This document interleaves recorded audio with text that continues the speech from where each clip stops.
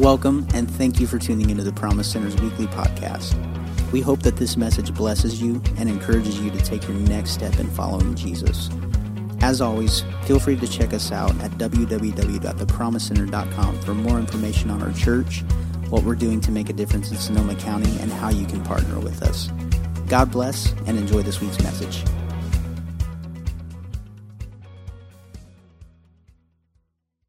We are in a sermon series.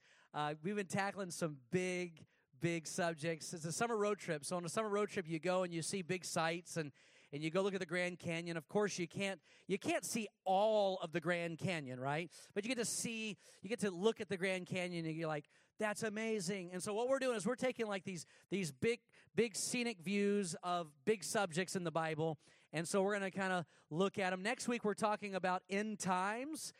Does anybody love the narrative of end times and eschatology and when's Jesus coming back? Next week, we're going to tell you when Jesus, no, I'm just kidding, not going to happen. But we are going to have Miles Wise. He'll be speaking. He is Jewish. He's also Christian. He does a lot of work over in Israel. It's going to be amazing. You don't want to miss it. So we'll be tackling that big subject. And end times and talking about eschatology is not something that is to scare you, but it is to prepare you. It's something we do because it's a part of, most of the Bible is prophecy. Did you know that? Like over, I think 45-50% is prophecy. So tons of prophecy, and we're going to kind of unpack that together next week. It's going to be an absolute blast. Today we're talking about baptisms. How many knows what the word baptism means? Anybody? Give it right here. Oh, you raise your hand. You have to answer. Anybody else? Baptism. What does the word baptism mean? Baptismo. It means to, David, you know it. What does it mean? To immerse. It's not like a little splash. It's like to dunk, to be fully submerged. It's like to go all in. It's like what God has called all of us to do with our faith. It's not like toe in. It's like to be baptized. And so when we get into water and we have water baptism, we have our next step right after service today, and you can learn more about water baptism. And then we also have things like the baptism of repentance, where you're just overwhelmed with conviction. You're like, God, I've got to be right with you. And you call on the Lord, and there's this wonderful work that God does in your heart. And there's also the baptism of the Holy Spirit. And this baptism is not like drip, drip, drip. This is like splash zone, right? Like this is Shamu, like going and tons of water, and you're like, you're drenched from head to toe. And that's what the baptism essentially of the Holy Spirit is. And so we're going to talk about this invitation into baptism of the Holy Spirit in Acts chapter 1 and verse 4. Acts chapter 1 and verse 4. We'll put on the screen behind me. How many here like to hike or like to go camping? Anybody? Okay, who doesn't like to? Would you raise your hand with me? Because we're going to be great friends. We're going to be great friends. No camping, no sleeping in sleeping bags or cots or anything like that, all right? Unless Wayne invites me to go in his big camper, I won't be camping anytime soon. So that's kind of how it works. But here's what I found out this week, really interesting, that if you go camping or you go on a big hike or something, there's some safety rules, and they're kind of in order. And I didn't have the order right. I thought like the number one like safety rule when going on an adventure is to know how to start a fire. How many would have thought that would have been like, if you're in trouble, you got to know how to start a fire? How many would think that was like the number one, right? Okay, we've got a couple hands. How many would think like how to choose good water, right? Like you got to get good water. You got to purify the water. How many, that would be like some hands here, all right?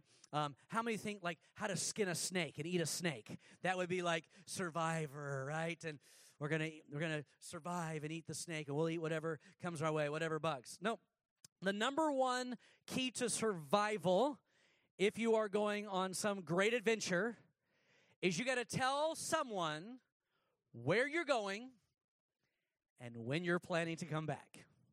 Let that sink in.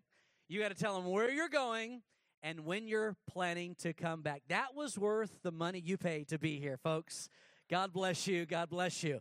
No, but seriously, this is exactly what Jesus is doing in Acts chapter 1. He's essentially saying, here's where I'm going, but I'm about to pour out the Spirit on you, and it's coming in just a few days.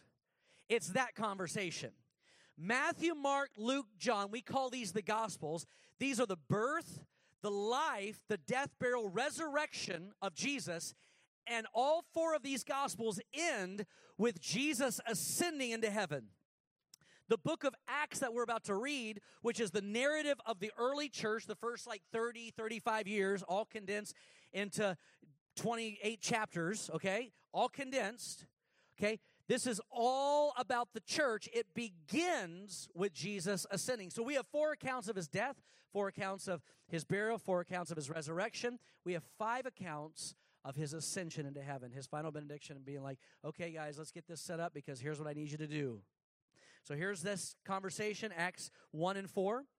On occasion, while he was eating with them, he gave them this commandment: do not leave Jerusalem, but wait for the gift my Father promised, which you have heard me speak about. For John baptized with water, but in a few days you will be baptized with the Holy Spirit. So here's the context. Jesus is referring to John the Baptist, his cousin, who baptized him. The Holy Spirit comes like a dove. Voice opens from heaven. This is my beloved Son in whom I'm well pleased. And John's ministry was simple. It was a message of 2 things, 1 response. It was a response of, you need to repent and get your heart right. Why? Because the Messiah is coming, and here's his message, 2 things. The Lamb of God that will take away the sins of the world, and this Messiah will baptize you with the Holy Spirit and with fire. So Jesus is the baptizer, and he baptizes us with the Holy Spirit, and this is a promise to every believer, okay? So this is the context. Jesus is reminding them of what John said as he prepared the people's hearts for the kingdom and the king. And then they gathered around him and asked, Lord, what are you going to do at this time to restore the kingdom of Israel? How's this all going to work? He said to them, it's not for you to know the times or the dates the Father has set in his own authority, but you will receive power. When the Holy Spirit comes on you, you will be witnesses in Jerusalem, Judea, Samaria, and to the ends of the earth. So when the Holy Spirit comes, you're going to be empowered. Empowered to do what? Empowered to do what you could not do on your own. The Holy Spirit is not about making me better than you. It's about God making me better than me. Let me say that again. It's not about God making me better than you. It's about God making me better than me and empowering me to fulfill his will that is always bigger than me.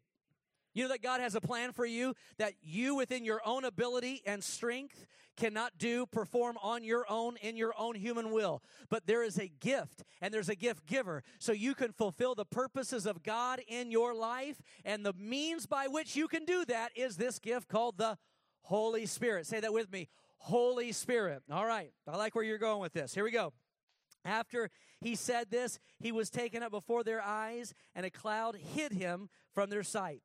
They were looking intently up to the sky as he was going, when suddenly 2 men, these are angels, dressed in white, stood beside them. Men of Galilee, they said, why do you stand here looking into the sky? This same Jesus who beside them, has been taken from you into heaven will come back in the same way that you have seen him go into heaven. So they're all like, whoa, Jesus just floated off and now he's gone. And they're standing, and like immediately God has to send 2 angels to be like, hey guys, remember what Jesus said just like 90 seconds ago? You're supposed to get yourselves to Jerusalem.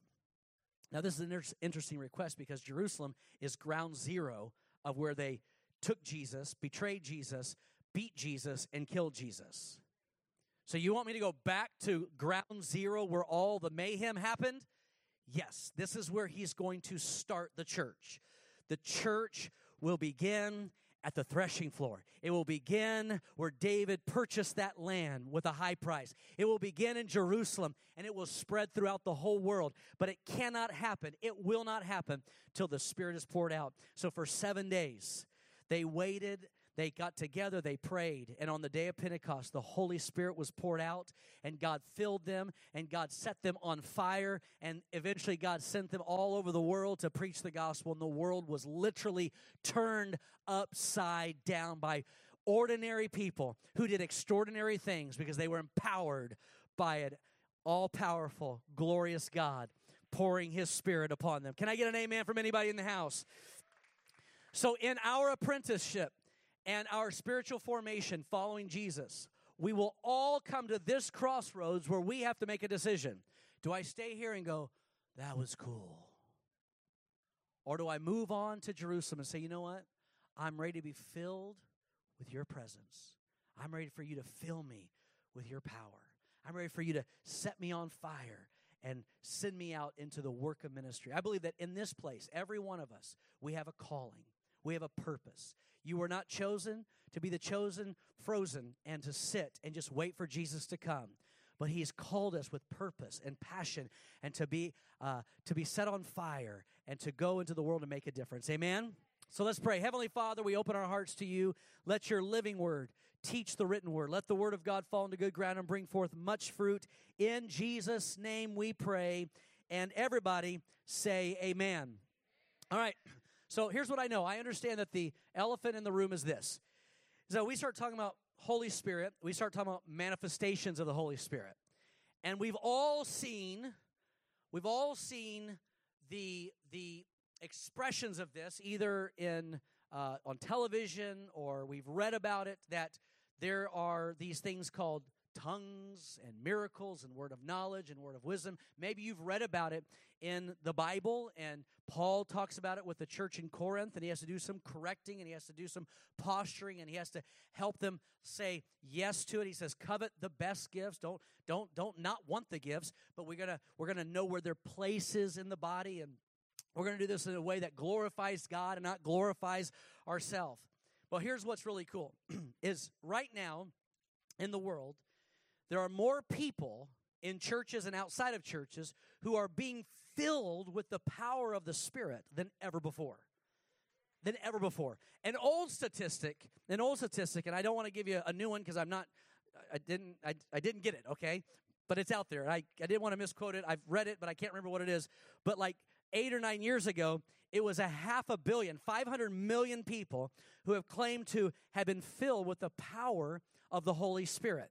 All right? So this is not something in a corner. This is not some thing in a closet where it's like, yeah, it's kind of a new thing. No, this is something that even the Bible talks about in the last days. He's going to pour out his Spirit, that there's going to be a great awakening to the full message of the gospel. Some people say, I like the Jesus part, but I'm not crazy about the Holy Spirit part.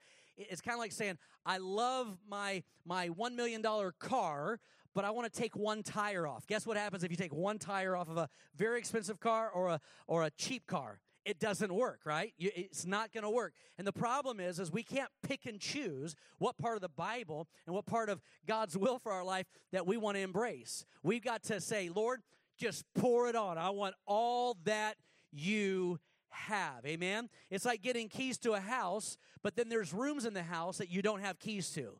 Wouldn't that be weird if you had a house, you bought it, but they didn't give you keys to certain rooms? It wouldn't feel like your house. And there's a lot of people who haven't stepped into all that God has for them. Our plan, our heart for you here at the Promise Center, in your spiritual formation and your growth, is that you'll step into all that God has. Not 1 inch more, not 1 inch less. God has a perfect plan for your life. Amen? And so here's how we work when we come to look at Scripture, when we come to look at doctrine. Everybody say doctrine. So when we look at doctrine, it's going to end up in 4 categories, okay? The first one is, what am I willing to die for, okay? That's a big question. What am I willing to die for? You go on a trip to Syria.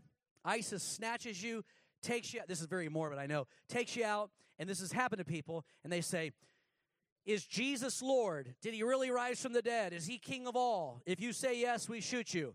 Like, that's something to die for. I'm not denying that. That is absolutely right. Jesus is Lord. He rose again. He is my Savior. Undeniable. I'm dying for that. Okay? Number 2 is divide for. Maybe I'm not going to die for it, but I'm definitely, we'll divide over it. We'll say, you know what, you go your way, we'll go our way. One example of this, and I hope this doesn't offend anybody, but this is the truth of the matter. This is historical.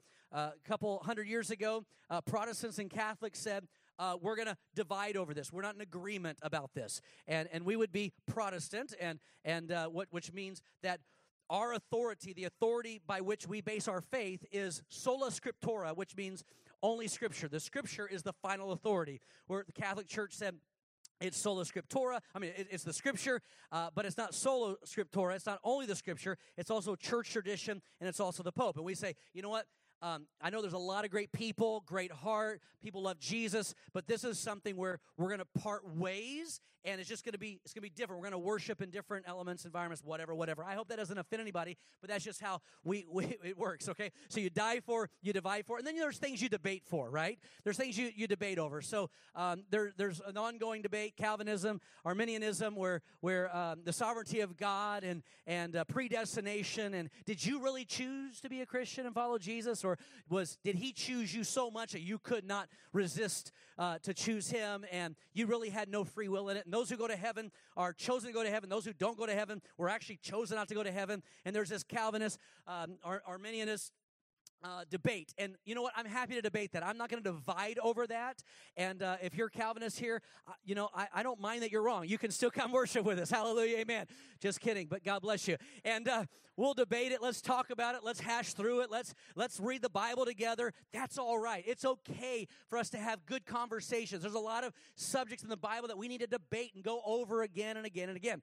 And there's some things you just need to decide. Like, the fourth category is we're just going to decide, right? And so, like, people will say, did Adam have a belly button or did he not have a belly button? You know what? Honestly, whatever you think, go with that, right? Like, you know what I mean? The Nephilim in Genesis chapter 6, what were they? Were they angels? Were they mighty? You know, what were these giants? And da-da-da-da. And then people come to me all the time. They're like, hey, listen, I've been doing some research and hours in the library, and this is what I've come with.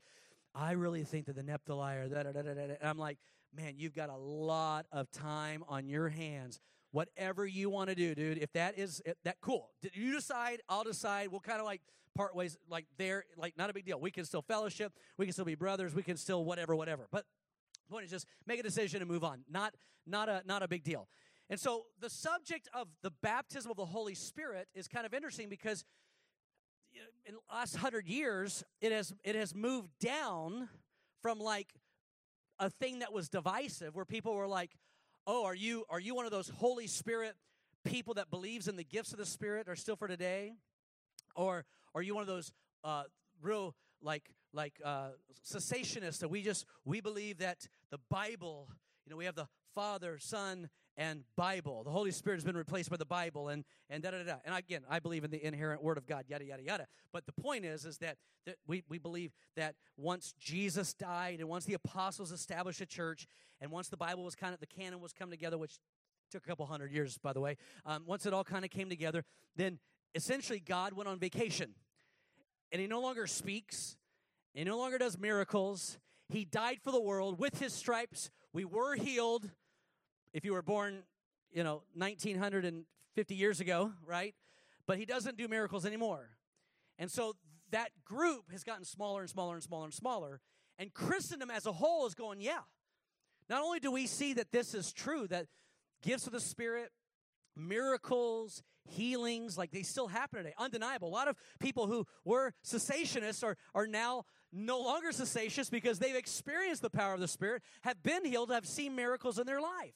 Okay, this is not a us and them, but I want you to know that Christendom is opening up again in a great way to the working of the Spirit. That prayer matters, and that hearing God's voice and being obedient to Him matters. And again, this is not about being wacky, okay? There's a scripture in the Bible that says that the spirit of the prophet is subject to the prophet, which essentially means at no point is God going to take over your body and like make you do something. And, someone's like, doesn't like someone, they go, whoosh. The Lord did that. He took control of my hand and made me slap you. If you don't believe the Lord, what are you doing? And that's not going to happen. Or God is not going to force you to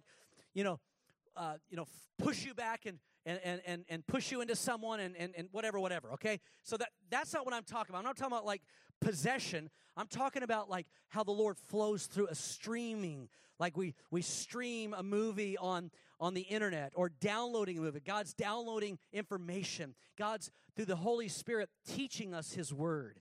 And this is something that we as believers have got to understand that the Holy Spirit is our friend. The Holy Spirit is a part of our, again, spiritual formation. And it's not that, like, well, do we want the Holy Spirit? Not. We need more of the Holy Spirit, not less of the Holy Spirit. Because when we have less of the Holy Spirit and we close our hearts and minds off to the Holy Spirit, here's what happens.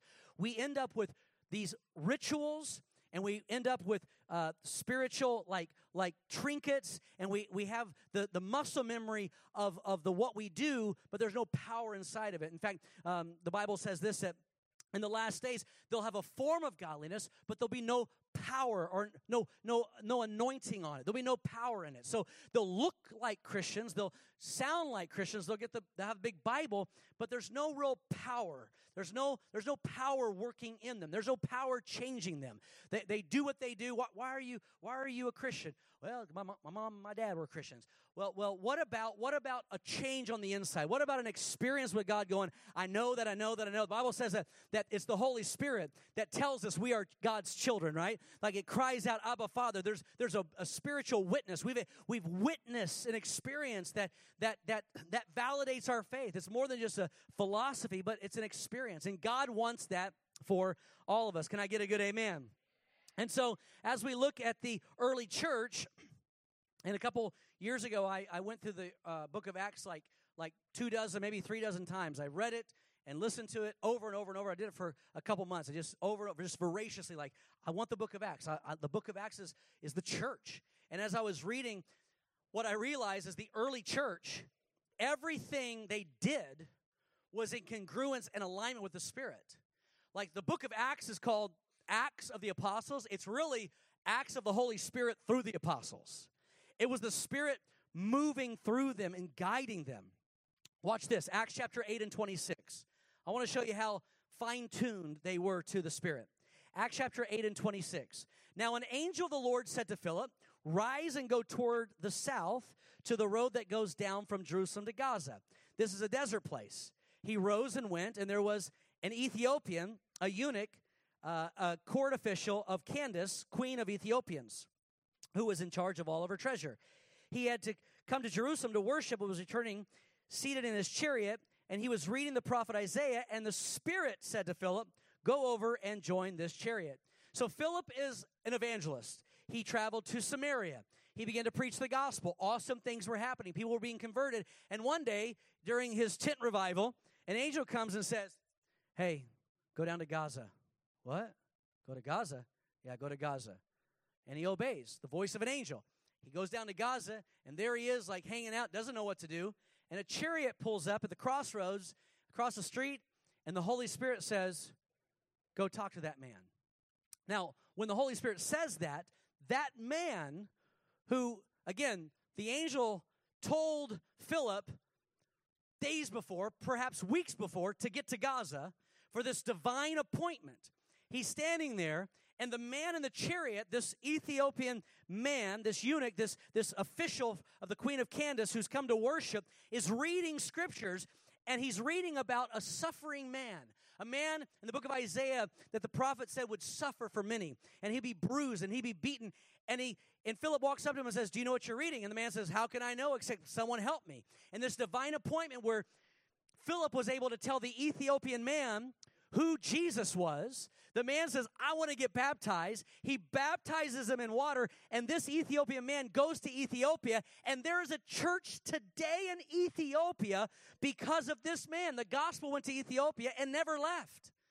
Come on, somebody. A divine appointment. Now, here's what I want you to see. I want you to see this. That not only did Philip understand the difference between the voice of an angel and his own voice, he understood the difference between the voice of an angel, the voice of the Holy Spirit, and his own voice. You know what I mean? Like that's pretty in tune, right? Like the guy's like, oh yeah, so the angel told me to go down. Holy Spirit told me to go over. And you're like, dude, you are so spiritual. Wow. You know what I mean? But this is the connection and the reliance that these people had on the Holy Spirit. Because they knew that whatever the Lord initiated, whatever he initiates, he will activate and he will perform. And so they weren't going like, here's a good idea. They were saying, what are you wanting, Lord? The Holy Spirit says, separate unto me Paul and Barnabas to go reach the Gentiles. Yes, Holy Spirit. The Holy Spirit says, yes, circumcision. You can thank the Holy Spirit. Circumcision doesn't profit anything anymore. We and the Holy Spirit believe that circumcision no longer profits in the church. Can you imagine, like growth track and next steps? Hey, we have baptism class today. Welcome home next week. And then the third step is we have circumcision class. But the Holy Spirit was like, hey, that's Old Testament. We're moving on. The Holy Spirit was guiding the church, navigating all the nuances to be able to become the church established and to bring the gospel to all the earth. The Holy Spirit wasn't like option B. He was the only option. Like, if you don't have the Holy Spirit, you don't have a church. If the Holy Spirit is not functioning in the body, then we're singing cute songs. If the Holy Spirit's not convicting and drawing people, then what are we doing? Right? Like, you got here because the Holy Spirit drew you. You came to the knowledge of Jesus because the Holy Spirit did that. No one comes to the Father, right? Except the Spirit draws them. No one can call on the name of Jesus, 1 Corinthians chapter 12, except by the Spirit. Like the day you went, Jesus, I need you. That wasn't you because you are just so bright. The Lord guided those words, brought you into that understanding. It was the Holy Spirit the whole time. This whole thing is a work of the Spirit. And so I say, we need more of the Holy Spirit, not less of the Holy Spirit. We need to understand better the ways of the Holy Spirit. It was Mary who was approached by an angel, and the angel said, hey, by the way, I know you're young, I know you're single, you're engaged, you're a virgin, but you're going to have a baby, and he's going to save the world. And she went, oh, what? She goes, I don't know a man. I don't even know how this is possible. And here's the answer that the angel gave. The Holy Spirit will come upon you. What's the answer? Holy Spirit. What's the answer? I need to come into communion with the Holy Spirit. I need more. I need to be filled again with the Spirit. I need to come under the faucet of heaven and let Jesus pour out his Spirit upon my heart. Come on, somebody. Like we ought not to be afraid of the Holy Spirit. We ought to say, Lord, fill my house, fill my heart, fill my children's lives, fill every part of me, right? We need more of the Holy Spirit. So again, big idea, a lot of things going on. If we don't have the Holy Spirit, then we can become very regimented and religious very quickly. Very, very quickly it happens. On planet Earth, you have two trade winds that happen. And you have the northern hemisphere and you have the southern hemisphere. And they're going in opposite directions. And so around the I almost said earthquake, not earthquake. Around the equator is where they cancel each other out. And so back in the day, maritime days, they would take their sails and they would have to navigate very carefully around the equator because there was no wind. They canceled out. It was called dundrums. They were called dundrums. And you get stuck in a dundrum, and you could be stuck for weeks in a dundrum because there's no wind there. There's no movement. There's no current. And a lot of us, perhaps, have been stuck in a spiritual dundrum. We've been stuck where there's no movement, and there's no breathing, and there's no invitation for God to do a new thing. We are like standing and staring. Wow. Isn't that cool what he did 30 years ago in my life? And we're still like memorializing an old event. And there's an invitation for us to go to the next event. And he's telling us where it is. And he's saying, you got to get there. You've got to do it on purpose. You're not going to stumble into this. You're going to have to do it on purpose. So I want to give you just really quickly, a couple reasons that you should want more of the Holy Spirit, okay? 1 Corinthians chapter 2 and 12. It says this, now we have received not the spirit of the world, but the Spirit who is from God, that we might understand the things freely given to us by God. So how do we understand those things? By the Spirit. It's the Spirit. We impart this in words not taught by human wisdom, but taught by the Spirit, interpreting spiritual truths to those who are spiritual. The natural person does not accept the things of the Spirit of God, for they are folly to him, and he is not able to understand them because they are spiritually discerned. So my brain is not going to be able to get it because my brain is carnal. And immediately I'm going to start hearing stuff, and I'm going to be like, logic is just going to overtake. And when the Spirit begins to speak, he's not trying to get to my brain. There's a way that God communicates. So how many here play the piano? Nanette, I know you do. I saw it on Facebook this week. It was amazing. Great job. You get a piano, and if it's a grand piano, you open the top and the frame there. And if you get a speaker, and that speaker is playing a certain note, the note associated with the string, or the string associated with that note inside that piano, will begin to vibrate because that speaker is playing that note. All the other strings will not move, but the string that's the same note that is playing will connect with that sound and will begin to vibrate. So here's the complexity and the simplicity. Are you ready? You and I, we are body, soul, and spirit. Body, soul, and spirit. Some of us have a little bit more soul than others. Some of us have a little bit more body than others. Don't judge. Here's what our body does. Our body connects us to the natural world. It's like we live in a physical world, and this physical body connects me. Sight, sound, smell, taste, all of that. I'm connected to the physical world through my physical body. I'm connected to the spiritual world through my spirit. I have a spirit. So I have a body, I have a spirit. And so you may have been to a place before, maybe before you were a believer, and you walked in and you went, something's not right. Or you walked in and you go, something's evil about this. That's not processing human intuition through the natural perceptions and the neurons of the brain. That's something in your spirit. You go, something's not right. Okay? You're a spiritual being. One time, my wife and I were on the other side of the house. This is when Josh was just a little guy. And we didn't hear a thing, nothing. But all of a sudden, Heidi she jumps up and she goes, something's wrong. I go, what? She goes, I don't know. Just something's wrong. She runs into the back of the house. Josh has got the hairdryer. He's got the water on, and he's blowing water with the hairdryer.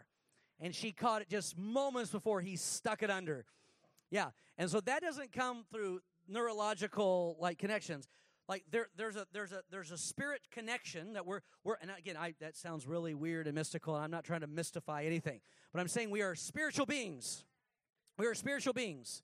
Okay? And then we're also, so not only our spirit man connects us to other people's spirit, to become one flesh. Okay, that's why the Bible talks about intimacy. When we are intimate, two become one. Those two spirits connect, and that's a big deal because when they break apart, it's like welding two together and breaking them apart, and there's fractions. So that's a whole teaching of Paul, and I won't get into that. Wrong subject for today, but it's all there. So I have a body, connects me to the physical world. I have a spirit, connects me to the spirit world, things of the spirit. And then I am a soul, and my soul is what makes me aware of myself. It's my self-awareness, my will, my intent. And so you have a body, you have a spirit, and you are a soul. But how the Holy Spirit communicates with us is through our spirit into our soul, through our spirit. And so this is what it's saying right here in Corinthians. He's saying, hey, look, the things of the Spirit that God is speaking, they're not going to be perceived with the mind. And this is where the wall we hit as Christians. We hit that wall because it just doesn't make sense. It's just crazy, right? It's like the story in Mark chapter 6 where the Bible, we don't have to put it up there, but the Bible talks about how Jesus went to Nazareth and he's preaching. And the Bible says they were amazed and they were like, wow, this is amazing. And then finally someone goes, but hey, isn't this Joseph's son? Isn't Mary and his brothers and sisters, aren't those? And logic took down the work and the speaking of the Spirit, and then all of a sudden the Bible says they became offended. They became offended because they used logic and they denied what the Spirit was trying to bring life into their hearts and resurrect hope in their spirits. And guess what? Logic broke it down. And I'm going to tell you, anytime the Lord speaks to you, there's going to be this battle that you're going to feel. And so this is the battle that we're all going to have to figure out.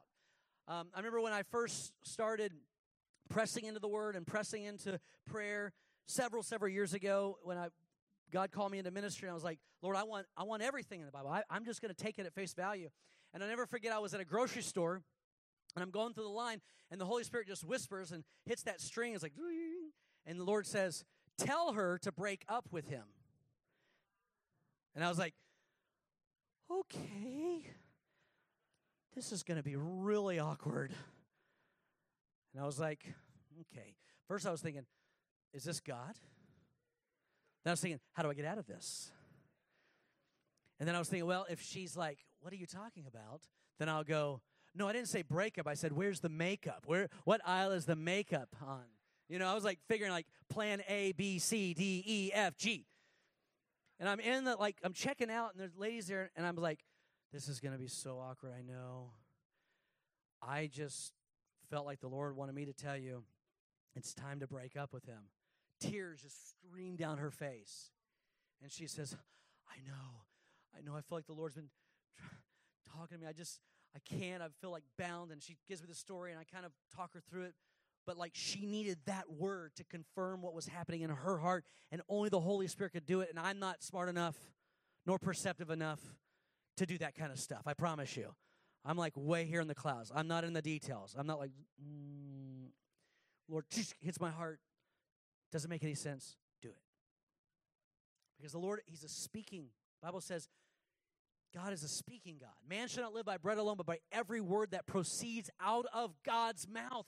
God is speaking. In fact, the whole first part of your Bible is God speaking and creating, speaking.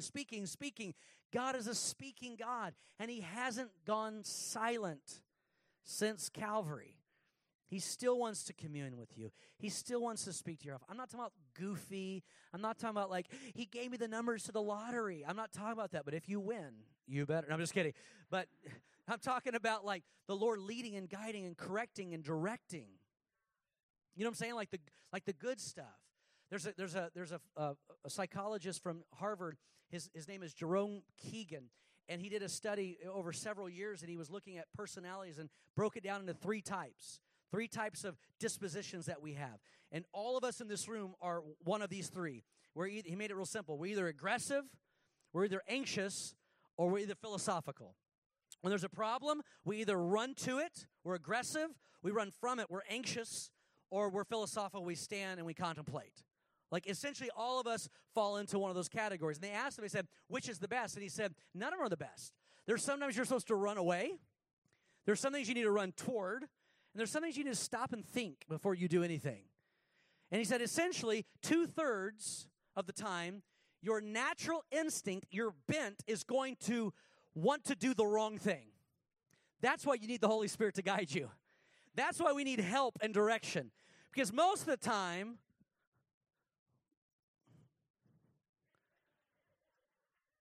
I feel like maybe I'm a little more of the aggressive. Like I'm like, Lord, bless them or blast them, but one of them right now, I need you to do something. You know what I mean? And the Holy Spirit will be like, red flag, bad attitude. That's not like Jesus. Because the Holy Spirit's job is to make me more like Jesus. The Holy Spirit's job is to make my life, my words, my conduct, my convictions to look like Jesus. I'm becoming a son of God. I'm being changed into that image. And sometimes you make dumb mistakes, and the Holy Spirit's like, and it feels so loud in here, and no one else can hear it. I feel like a goofball. I feel like I failed. And thank God that we have some things that can help us from veering off the road, right? And keep some lines, and keep some borders, and keep some conviction in us. Here's a scripture, John chapter 16 and 13. But when he, the Spirit of truth, comes, he will guide you. Everybody say guide. Into all truth. He will not speak of his own. He will speak only what he hears. He will tell you what is yet to come. He will glorify me, because it is from me that he will receive what he will make known to you. So the Holy Spirit's job is not to glorify himself. It's to glorify Jesus. That's why people are like, Why doesn't the Holy Spirit get talked about more? Well, it's kind of seems like counterintuitive, but the whole role of the Holy Spirit is to glorify Jesus and point to the resurrection. Is that cool? So anything that like glorifies you, makes you look great, may not be the Holy Spirit. It's the Holy Spirit's job to glorify Jesus. The Holy Spirit doesn't even glorify himself. The other thing that we can ascertain from this passage is that the Holy Spirit is a he, not an it. There's people out there that believe that the Holy Spirit is an it. He's like energy. He's just like electricity, has no mind or will, just wherever the current takes him. And that's not correct. You can grieve the Holy Spirit. You can lie to the Holy Spirit. There's a whole list of things that you can do to the Holy Spirit. We can commune with the Holy Spirit, right? Holy Spirit has a mind. That's a whole nother teaching for another day. But this is unpacking to us some of the great truths that the Holy Spirit is like echoing what's happening in all the transactions in heaven. Here's what's going on. Here's what God, it's like just pointing us in the right direction. So we need more of the Holy Spirit, not less of the Holy Spirit. My wife and I, we traveled all over the country for 2.5 years. We one time drove all the way from California to Maine, and then up into Canada and down to Texas and all around. We drove and preached and helped churches and connected with other churches and preached and did outreach. We did it for 2.5 years. It was a lot of fun. Got to meet a lot of great people. Yada yada yada. We were on a little trip before we were pastoring, and we were down in East Texas, and we just had a great service. And after a great service, you know what you got to do? You got to go eat, right? It's like part of the thing. Anyways, great service, and we're on our way to like Quiznos sandwich. I'll never forget. We're on our way to Quiznos, getting that sweet sandwich that just is very luscious, and I don't get to eat anymore because Quiznos shut down. But we're on our way, and on the side of the road is a car, and there's a lady holding a baby, and the baby has no life. We can see that like this 3-year-old is just like this, and the mother is just screaming. And so I think, let's pull over, let's help. Heidi, you call 911, try to figure out where we are, describe where we are. I'm going to go do CPR or something because, I don't know CPR, but I know that you're supposed to push, right? So as I'm walking toward the mother with the baby, the Holy Spirit starts playing in the key of G. Lay hands on the baby and pray. I was like, no, you're not. Not right now. No. And it just kept getting louder. And that little string kept vibrating more. And I was like, And as I'm walking, I'm talking myself out of it. I'm like, no, I'm a young kid. I'm 24, and I don't know what I'm doing. And my wife and I had an argument yesterday, and she was right, and I wasn't even willing to admit it. And, how can I pray for this child? And I'm going through all this stuff in my mind, and I'm talking myself out of it, and it just gets louder and louder and louder, and I get to the mother, and I say, can I pray for your baby? Yeah. Lord, not because of who I am or what I've done, but I'm praying because of your goodness. Will you bring life to this baby? And as soon as I prayed it in Jesus' name, the baby took a breath and literally woke up in that moment. Now, can I tell you something? That was zero me. Like, probably if I would have recorded that prayer, it would have been like so bad. Like I said it better there than I really probably did. I was like, nervous. But I was obedient to this Kairos moment that God set up and was just like ringing in my heart. And by obeying, God did something, and he gets all the glory, not me. Not me.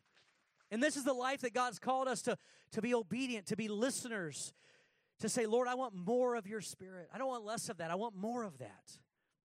We want more of it in the church. We want more of it in our lives. We want more of it. Let me just touch on this real quick. One of the reasons that I'm going to give you a couple reasons that people don't receive and are not apt to the work of the Spirit, and then we'll close. One of the reasons is because you have in your mind that if you go Holy Spirit, you're going to be weird. And things can get out of order. Can I tell you this? That the Holy Spirit does not do out of order. The Holy Spirit, God is a God of order. Can I get a witness from anybody? So like that whole like what if he makes me, the spirit of the prophet is subject to the prophet. We have kind of a common code here, okay? And I want to explain it to you really quick. We believe that all of the gifts, the 9 gifts and these are the spiritual gifts. These aren't even offices and admins and all the teaching gifts and da-da-da.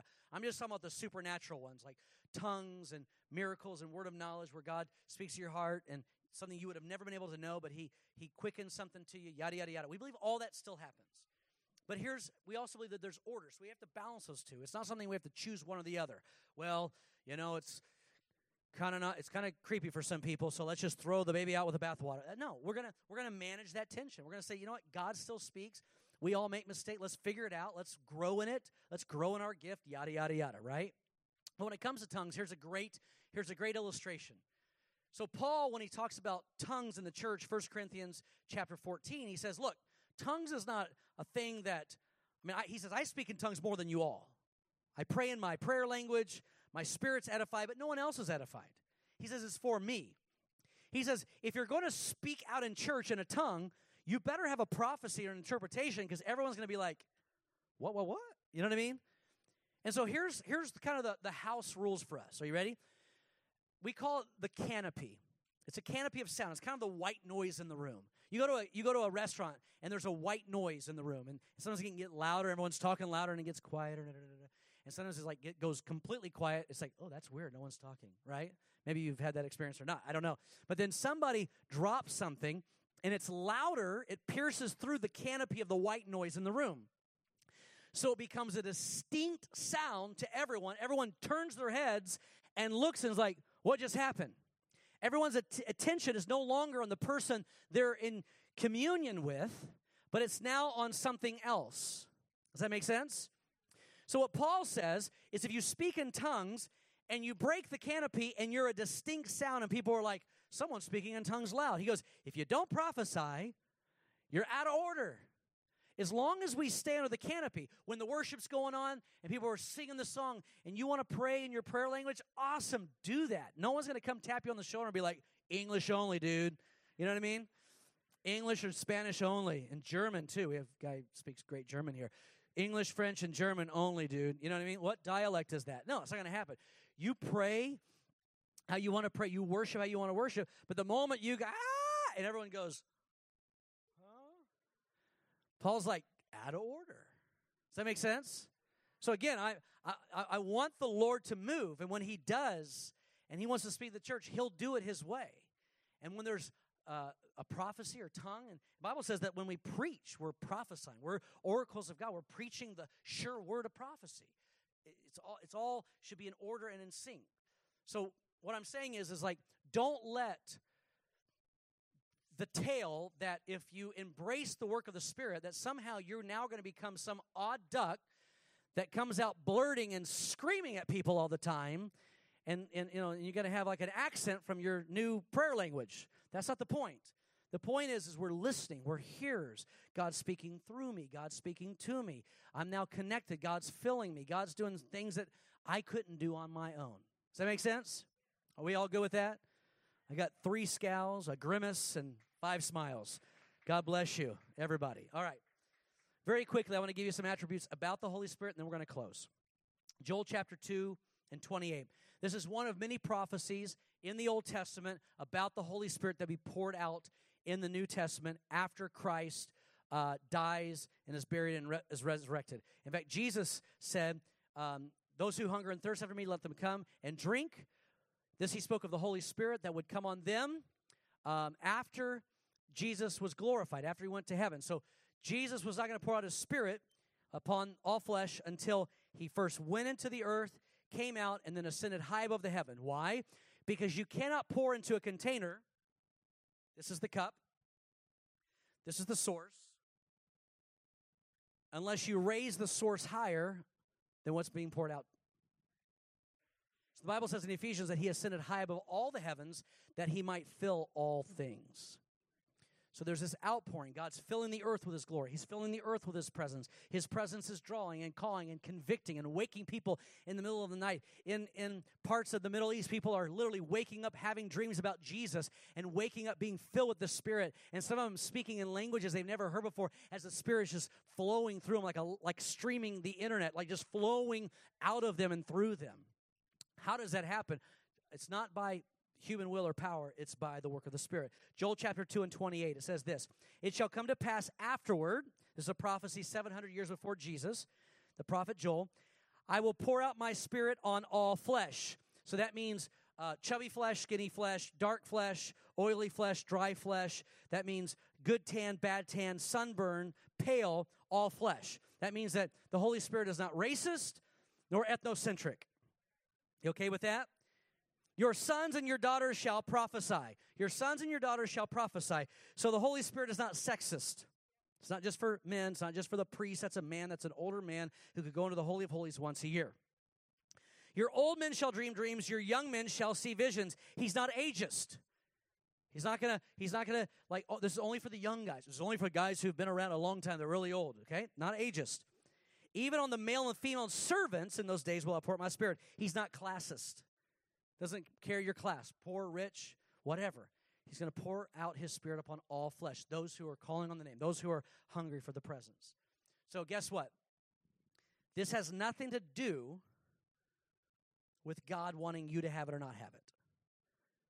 This is about you deciding, this gift is for me. This is what God has for my life.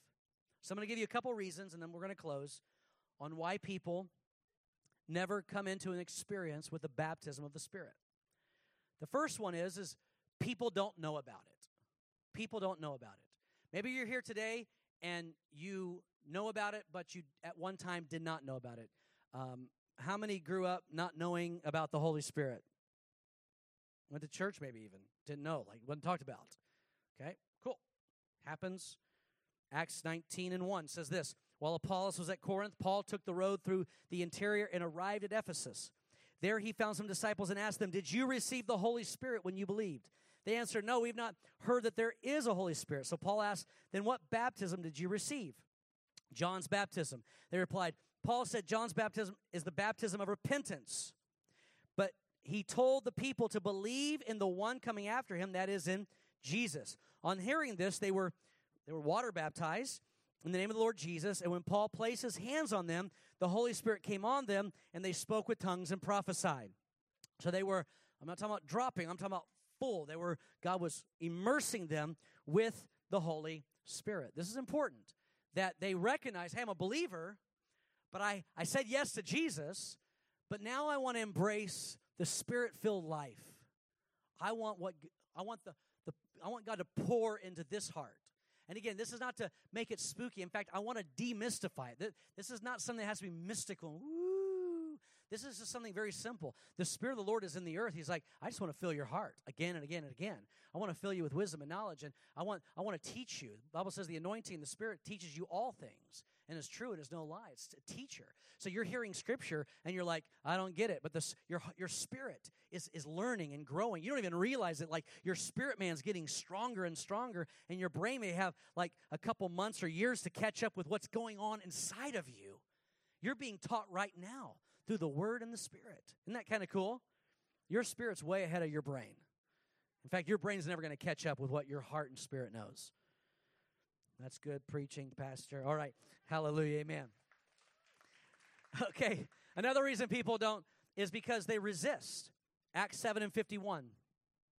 You stiff-necked people, uncircumcised in heart and ears, you always resist the Holy Spirit as your fathers did, so do you.